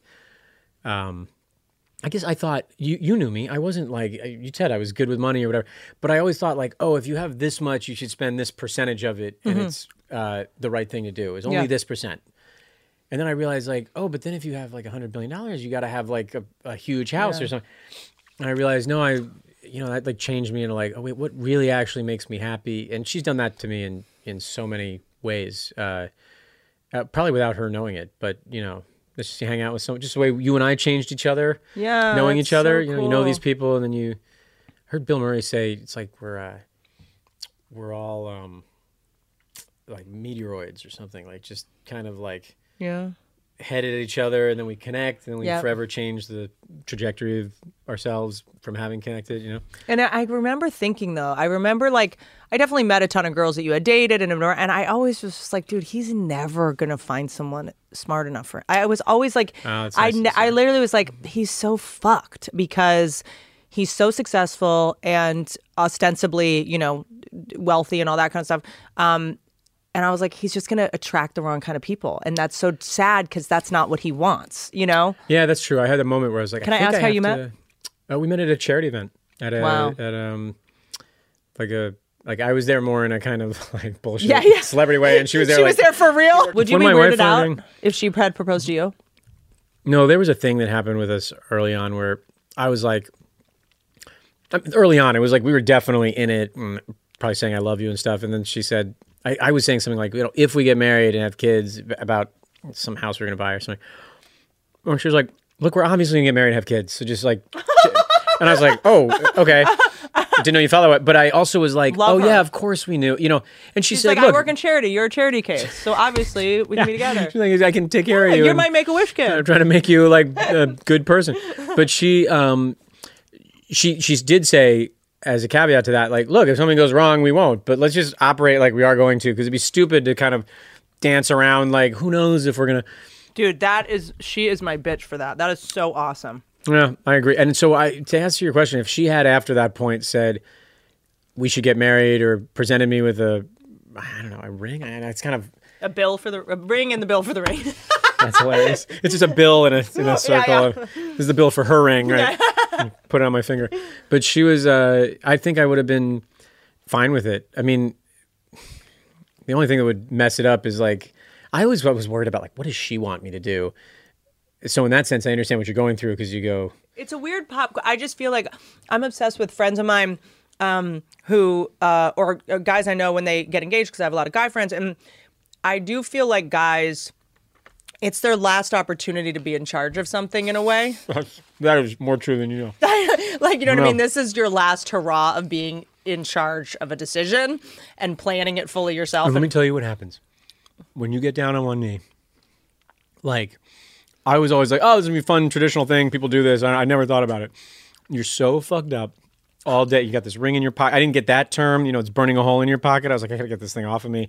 That's so expensive. But here's the other thing. But I think that actually a couple of my guy friends, maybe that are way less emotionally well-adjusted than you, kept the ring way longer and waited a longer time to propose, because I think it's like the closest you can ever feel to being like in a jewelry heist. Like No, you no, get no. to like hide a ring and you're carrying a ring and you get to like be No, James Bond. I thought she was going to find out and it was going to ruin her. Where'd you hide it? I had it in my pocket. Like it was. You bought it and proposed the same day? No. No. Oh my God, it was a whole thing. That tells me everything I need to know about your credit score. I was doing a movie in Australia, and the whole thing was crazy. I had to have it shipped to my folks' house, which was a mistake because my parents were then like really in on it. They and, like, pawned it. No, it was over. She came home for Christmas, I think, and over her shoulder, my mom was like, "When you do the thing, make sure you get some pictures." Oh. And I was like, "Mom, like she's hearing you." Like, by the way, and the fact that this is how you think pictures are taken. I know. Still, I know. You mean? But when it happened, I was so nervous that I was going to ruin her story for life by doing it right or whatever. And then when you And get they're like, down on Topher Grace couldn't act like he knew how to do it? No, He's an amazing actor. No. And You've proposed to people in movies, I feel like.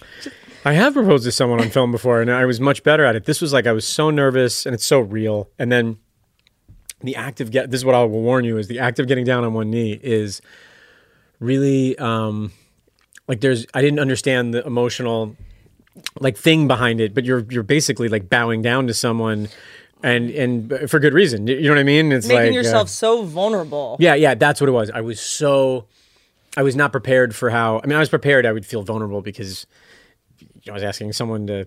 But it's also this thing we've seen in every movie for all of time. Princess Bride, like it's so ingrained in our head. Like just seeing a man get down on one knee is just this like. We're so conditioned by that to be. This is the most important moment of your life. I think it'd be great if I don't think anyone would care. I don't think any guy you should be with should care if you propose to him. If it's right, the fear I always had was, is this 100% the right time and the right way? The two stories I'll tell you is, my wife's getting such a kick out of this. I just never wind up talking about this stuff. Is she, actually, I'm not going to tell you that first story. What? The second story, no. Someone get him a drink. The second story is that, I will tell it to you. 'Cause you know what? She'll like it so much. I was like, some joke, she said we were, you joke about proposals kind of before it happened, like way before it happened. And I was like, you're ever lucky enough to get proposed to? And she's like, I've been proposed to. And I was like, oh. Okay. And the invite's still open. I was like, okay. And that was you gave that person a no. So like, how did that work out? I want to know that whole story. And then the second story was, I forgot. I'll come back. What were you asking? Oh, don't pretend you forgot. No, I really did forget. It was But here's my thing about a lot of guys I know overthink it. Like I have one friend, this is real, and I actually still want to make a movie about it. What's a movie? A friend of mine went on a cruise with his girlfriend's family. Oh boy. And said, I'm going to propose on the cruise. I'm like, great, just do it on the last day. Just do it on the last day. You're so negative. You're such an. I'm like, just do it on the last day. She's trapped on a boat in the middle of the ocean. So I'm just saying, do it on the last day. He panicked, did it on the first day. Oh boy. She said no. Oh boy. He was on a cruise with her family and her for the next week. That's a movie. Yeah. I was like, yeah, you're stuck in and then he's trying to meet other people on the boat. He's trying to rebound with other girls, and it's her entire. Actually, that is a movie. Her yeah. entire family is there. I mean, it was like 45 people. It was like a family. It was like her dad's 80th birthday. Oh God. Oh my God. And they're literally, and I was like, dude, he just panicked. And just like when guys overthink, like I'm just like, think this through. Yeah, I think, it was, I was very nervous. How'd you pick out the ring? It's funny. The minute you decide you're going to do it, you immediately become duplicitous. You're like, hiding behind the person's back and trying to, I can't tell you how many people, before my former fiance proposed to me, I was convinced he was cheating for 3 months because he was like on his phone. He wouldn't let me see his phone. Yeah. His phone was like, he was like calling her friends. And I remember I called her friend. Our friend who I was involved in the planning of her engagement thought I was having an affair with her husband because we were texting each other all the time. It's so funny. That's what happened. I called her number and the guy picked up her phone like, hello?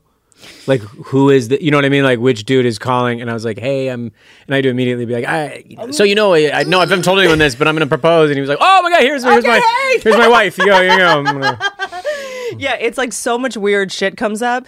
But the ring, I'm glad you called girlfriends because every guy I know calls their guy friends for ring advice. I'm like, what are you doing? That's They're when guy friends. that's when someone ends up with a yellow diamond, like in Sex and the City. And then how did you pick your band? Or just No, I had a different friend go with her and say, don't hey, you have what your wedding band? Oh, my wedding band. Oh, Who I thought picks you meant her. My wife didn't care. Just go get something. We got that at K That's Jewelers. replaceable if you lose it or This was whatever. in a Cracker Jack box? Yeah, we spent it off on the other one. Did it feel weird to wear jewelry as a man? It did. I did it in movies a couple times, and I was like, We got it. You're a movie star. this just felt weird. But it was probably more emotionally weird than it was physically weird. And your father. So weird. Yeah, I know. That's not. I mean, you and I right now are in the part of the movie that takes place at the end. Like you think the movie's over and it's going to go to credits, and then it pulls up and it's like 15 years later. We're like on this, and this is us, and we're like older and looking back on the thing. But that really felt like it's probably because it was our first everything. And also speak for yourself. I probably look younger now than I did back then. You look great. Thank you. But like that was so. God, everyone knows it when they're going through it, but you can't hold on to it enough. It's so precious. Also, it's I don't know. I definitely had thought this before. Like you're probably just like the most fun dad ever. You know what I suffered from? Or are you too fearful? No. I think I'm a fun dad. I mean, you'd have to ask my kids. I think when I was younger, around when you knew me, if I had a complaint, it was that I think people thought of me as a fun dad then. Yeah, no, totally. but I wasn't a dad. You know what I mean? Like I was like I wanted to, date people and whatever. I would never take my actual children to Disneyland. Are you crazy? But I kind of, I am kind of a fun. I've had this feeling since I've turned 40 where I'm like, I think I'm kind of more what I was kind of meant to be. It's a bummer to be. There were plenty of girls when we were in our 20s who were like, oh, someday. You seem like you're going to be fun, but right now I'm going to get with the bad boy Vincent or Gallo. whatever, whoever it was. It's a deep cut. Google That's it. a deep cut. But I do. I feel really great, and I love it, and I think I'm good at it. Yeah. Do you? I'm just terrified. I know I'm going to have kids. They might be built in a lab or adopted. Who knows? But the way that I am with my dog, like I am so terrified because so much bad shit happened to me when I was a kid. Like I caught on fire and I hurt myself all the time. Like do you just eventually let it go, or are you always kind of in the back of your mind? Physical hurt, or just like breaking your arm, or we can't bubble wrap our kids, but does the fear ever really go away? Well, now that you're a protector of something, there are better people to ask than me. I'm not like a super dad, but I do think you're like, I have met them a couple times. They seem lovely. I think gosh, if I could just remember their names, they're so sweet. My wife is, like we were talking about, very into their physical safety, and I of course care deeply that they're physically safe, but mostly there's kind of after a while nothing you can't watch them every minute. Let them live. And some of it's about like they got to fall down and scrape their knee, and then they learn not to do that thing on the skateboard. They'll never listen to what you say. Yeah. So I do hold my breath for, oh my God, there's going to be a moment where there's someone breaks their arm, and so I hate all of that. So that's why we don't use seatbelts. I mean, they have to learn to. They gotta learn. You know what I mean? They gotta learn. And then, but what I do worry about is mentally what you're passing on. And I mean, I'm sure you can't help that stuff either, to be honest, but Yeah, and also they really do what you do, not what you say. And so it's I guess I have to be a fucking take care of myself because they're just going to do what I do. A lot of that. And also just a lot of what I've been thinking about lately is I'm in someone else's youth.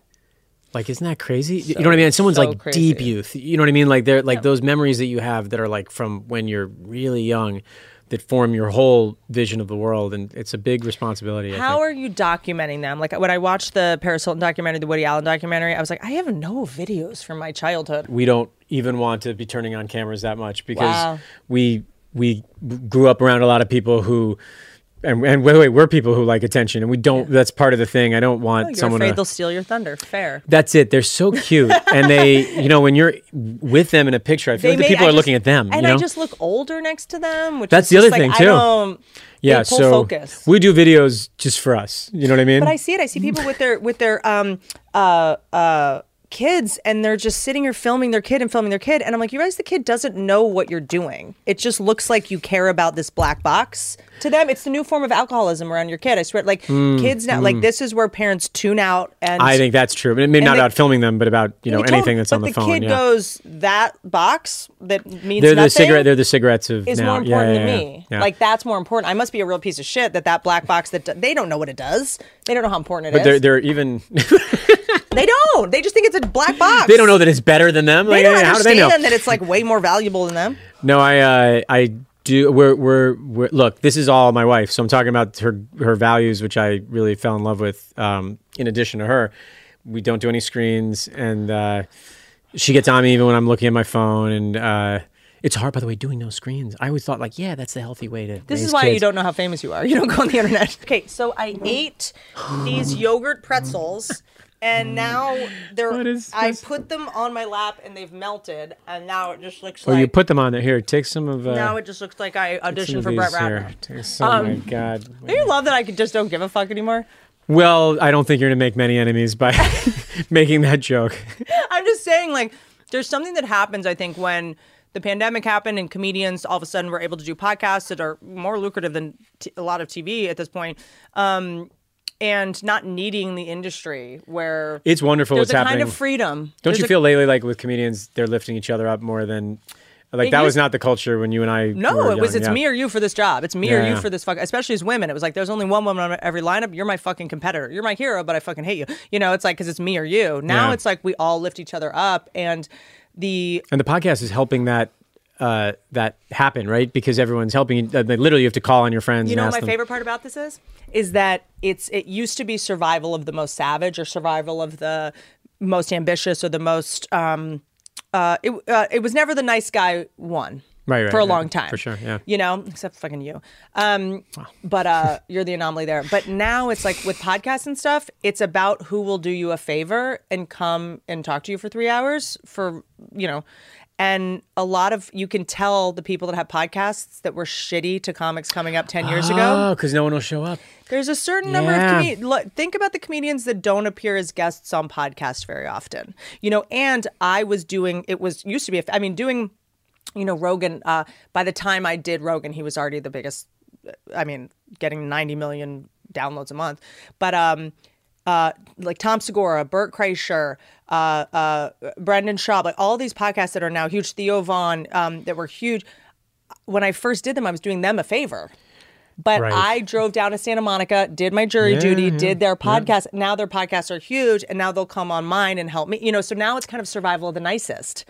That's so interesting. I never heard it explained like that, but it's like, isn't that a beautiful thing? The internet finally did something good for people. If you were a dick, there's a lot of overcorrection and there's a lot of like people like getting shit that I don't think they really deserve. But and we're sort of now just getting so addicted to the town square of like the Schadenfreude. Yeah, but I like what you're saying because it's if you were a dick 10 years ago, to even the PA or the craft services person, everyone has Twitter now. Everyone can weigh in now. Yeah. There's all these Instagram feeds that pop up where people that work at airports are like, yeah, I met so and she was a total fucking bitch. She was being shit. Like everyone that you never thought could help or hurt you, that you just thought were invisible.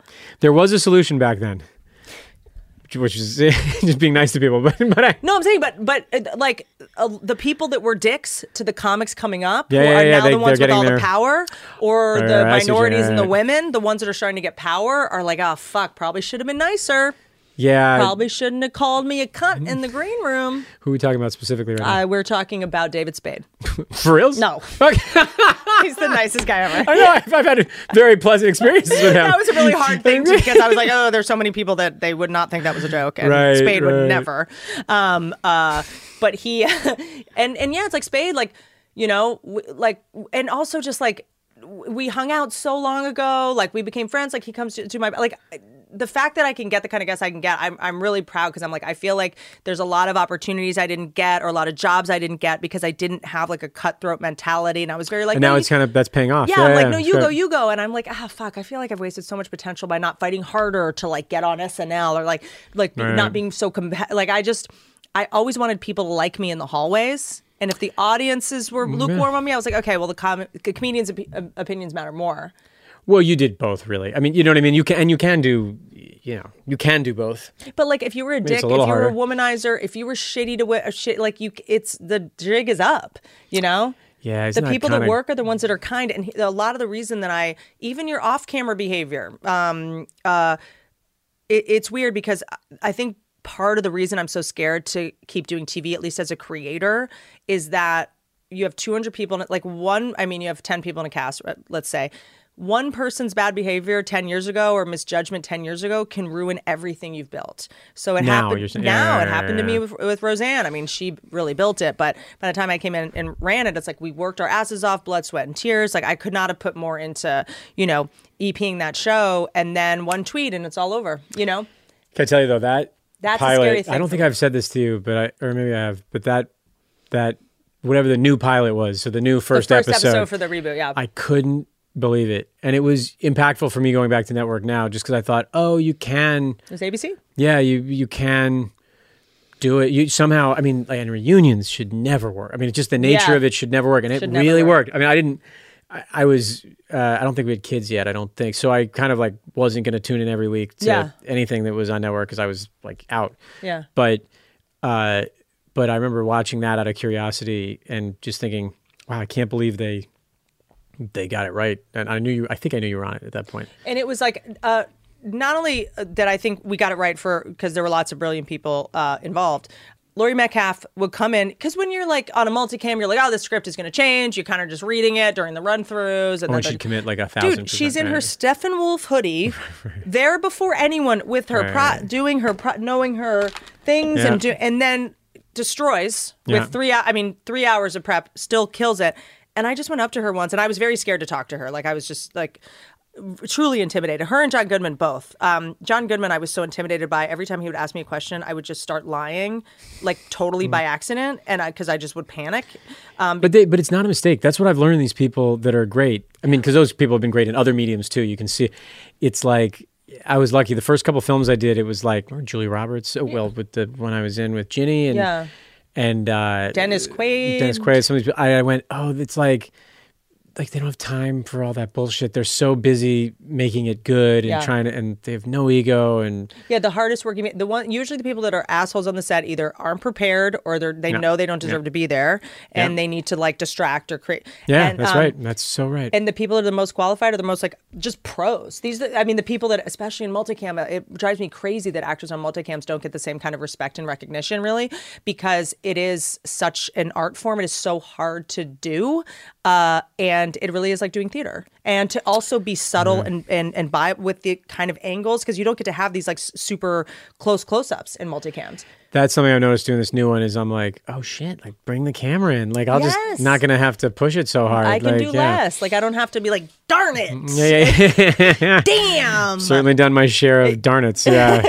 But yeah, so that to me, like that was just devastating. Like the idea of, and I did a TV show with an actor that got, in trouble. Were there any red flags with Roseanne? No, I'm just kidding. I mean, you did it. You know what I mean? It was a red flag, the Russian flag, actually. There was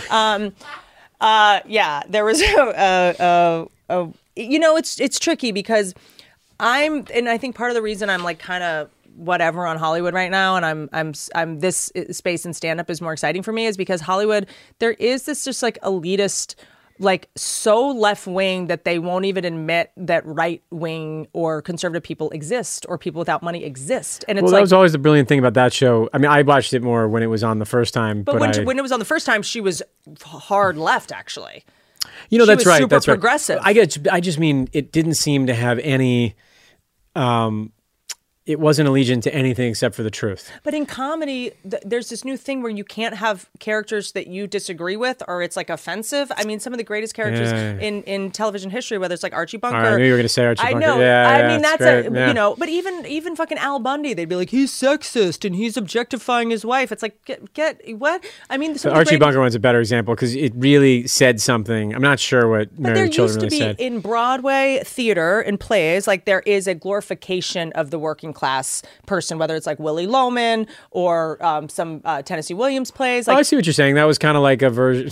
Tennessee Williams and Married with Children. It's so great. I'm just saying, dude, Married with Children is to me just as important as Cat on a Hot Tin Roof.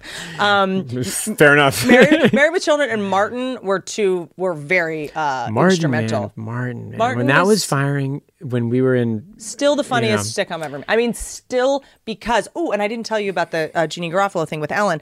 I'm obsessed with when multicams break the rules. I mean, like when Cosby at the end, the finale, they pan to the audience. Yeah, I love that. Don't think that's going to be his legacy, but it was well done. And Martin, there was an episode where he opened the window and jumped out. And then all the crew members jumped out after him. It was just this weird thing where he like broke the fourth wall. It was like wild. And then you can tell by, I think it was like season 3, him and his something happened. Wife on the show. The first 1 or 2 seasons were. Do you remember that?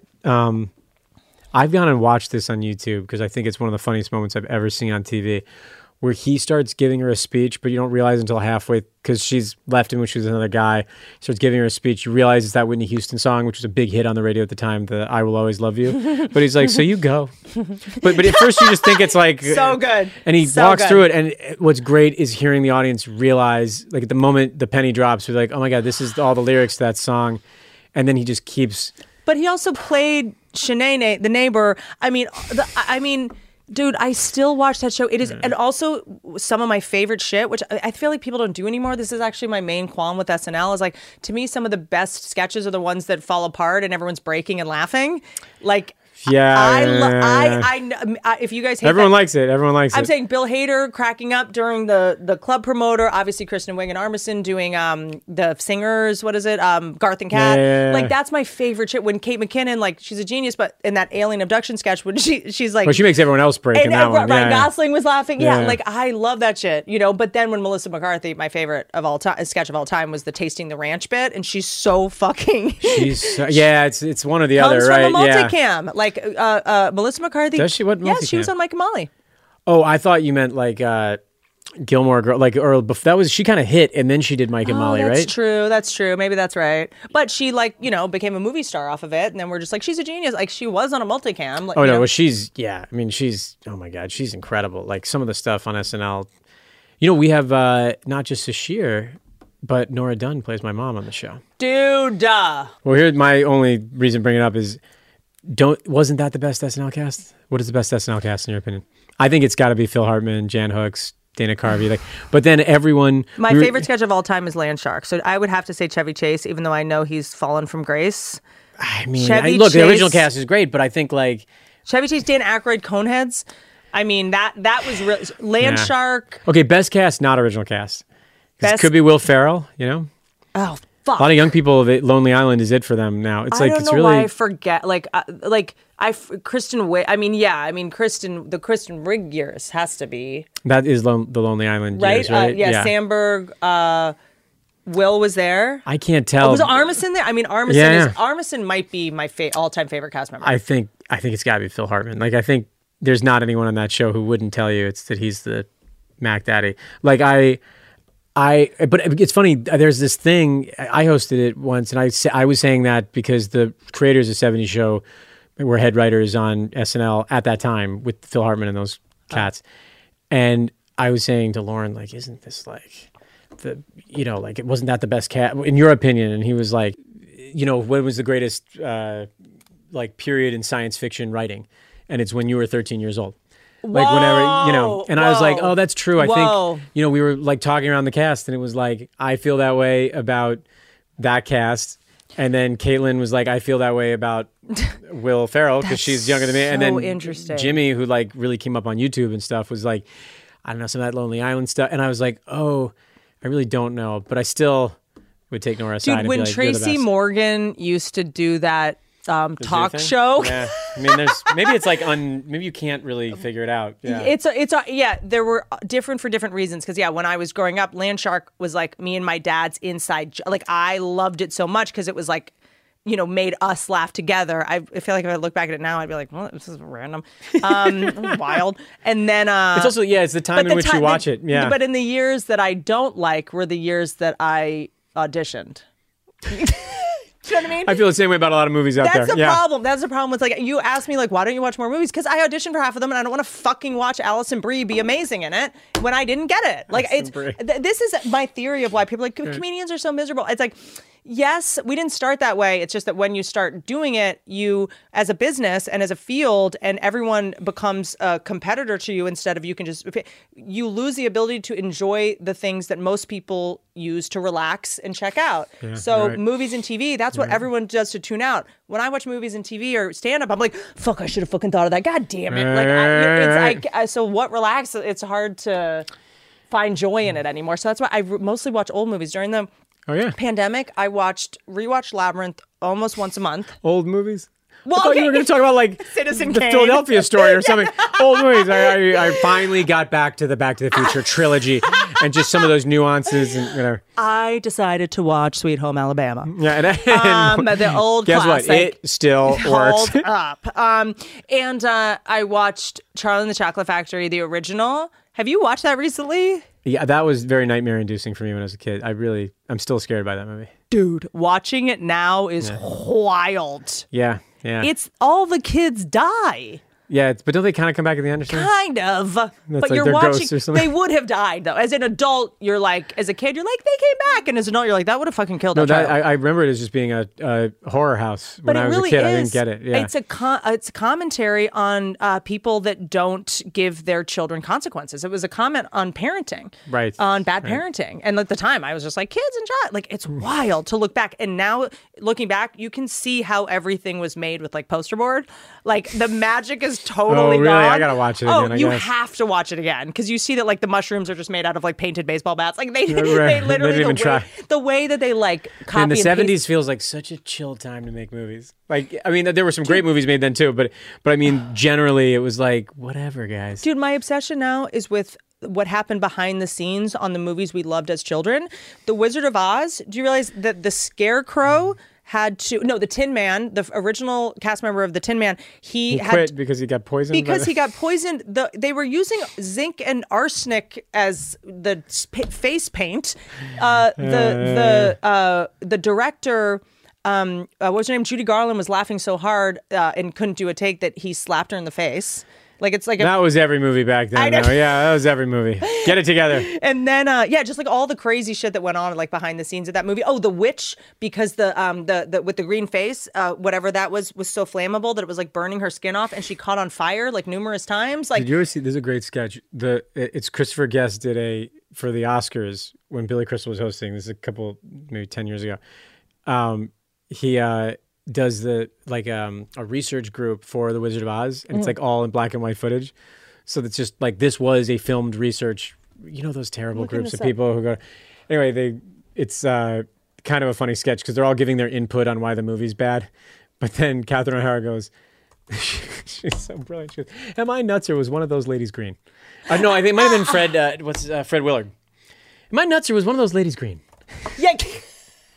Fred Willard. Yeah. I don't. It's a weird one. Did you ever get into Mad TV or no? That was always like the sloppy bastard child of SNL. It was all the people that didn't make it. When I first SNL. started, I was in high school. Yeah, I watched a little bit of it, but it I definitely the most embarrassing thing that's ever happened to me was when I auditioned for Mad TV. To me, that's really what we get paid for. Like when people say like actors get paid too much, it's like we do so much for free. We don't get most jobs. You know, I think it's weird that actors don't get paid to audition, then writers don't get paid to pitch.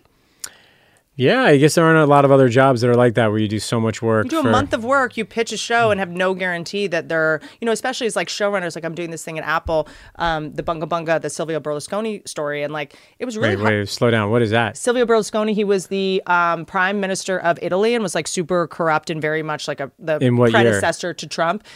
80s, 90s, up until I narrated Wondery podcast about him, and so I should know way more, frankly. But and then you got the rights, and he was stealing Wondery, it from Wondery got it, Got it. and then I narrated it because he was very untoward with women and inappropriate. So it was like having to tell the story without glorifying him, or right. So it was like I feel like was a good match for it in a weird way. He was the Trump of he owned TV stations and real estate, and he put himself on TV. I don't know anything about this. Wow. He bought the. I mean, Trump and him are. I mean, he like literally wrote the playbook for Trump. Got the playbook from Vladimir Putin, and then it's like when you hear it, it's so.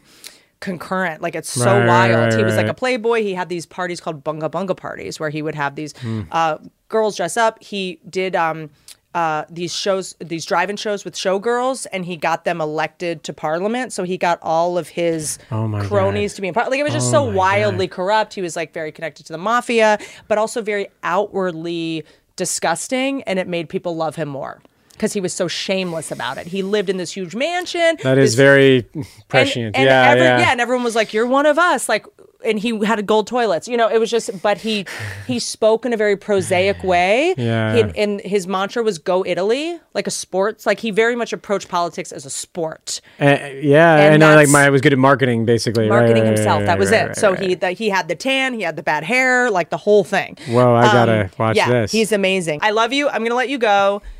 Home economics. Can I take this with me? Yeah, please. No, if anyone listened to this point, they're aware of home economics. Oh no, they're listening. And yes, you can have a copy of my book. Just hit my Venmo. You want me to sign it? Joking. Also, home economics on ABC now. I've said soon? don't plug it. Why not? Why not? Because people want to see good television. If anyone listened to an hour and a half of us doing this. Then they are well aware of everything that you and I are up to. People in jail that finish these till the end. All right. But home economics. I look. I don't bring anyone on podcasts. Like we're pretty picky over here for some reason, just because I'm too embarrassed to go watch this show. Like I can't co-sign on something that I don't truly think is good, or else I. Well, we should promote it because of Sashir. So Sashir Zameda is a fucking I laughed out loud at the trailer. Like it to me, it just is like it's about money. It's heartfelt. It's funny. I know. Okay, let me tell you something. I'm trying to get a guest star. I am glad that I came on because I want to. Cold to and promote Abood, you. I'm available to play Topher Grace's nasty ex-wife who has schizophrenia and is coming back to try to get impregnated by the rich one. You are, I really mean this, one of my favorite people. I cannot believe that we made it all the way through to here. The best. Yeah. The best.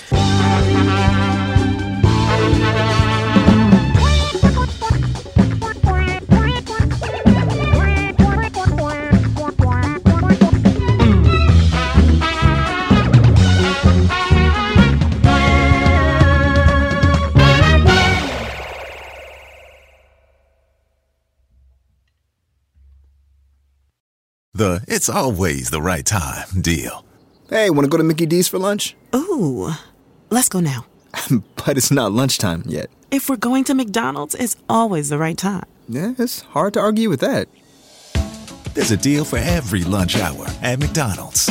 Now's the time to get 2 for $3.99. Mix and match a 4-piece McNuggets, a McDouble, a McChicken, or a hot and spicy McChicken. Price and participation may vary. Cannot be combined with any other offer. Single item at regular price.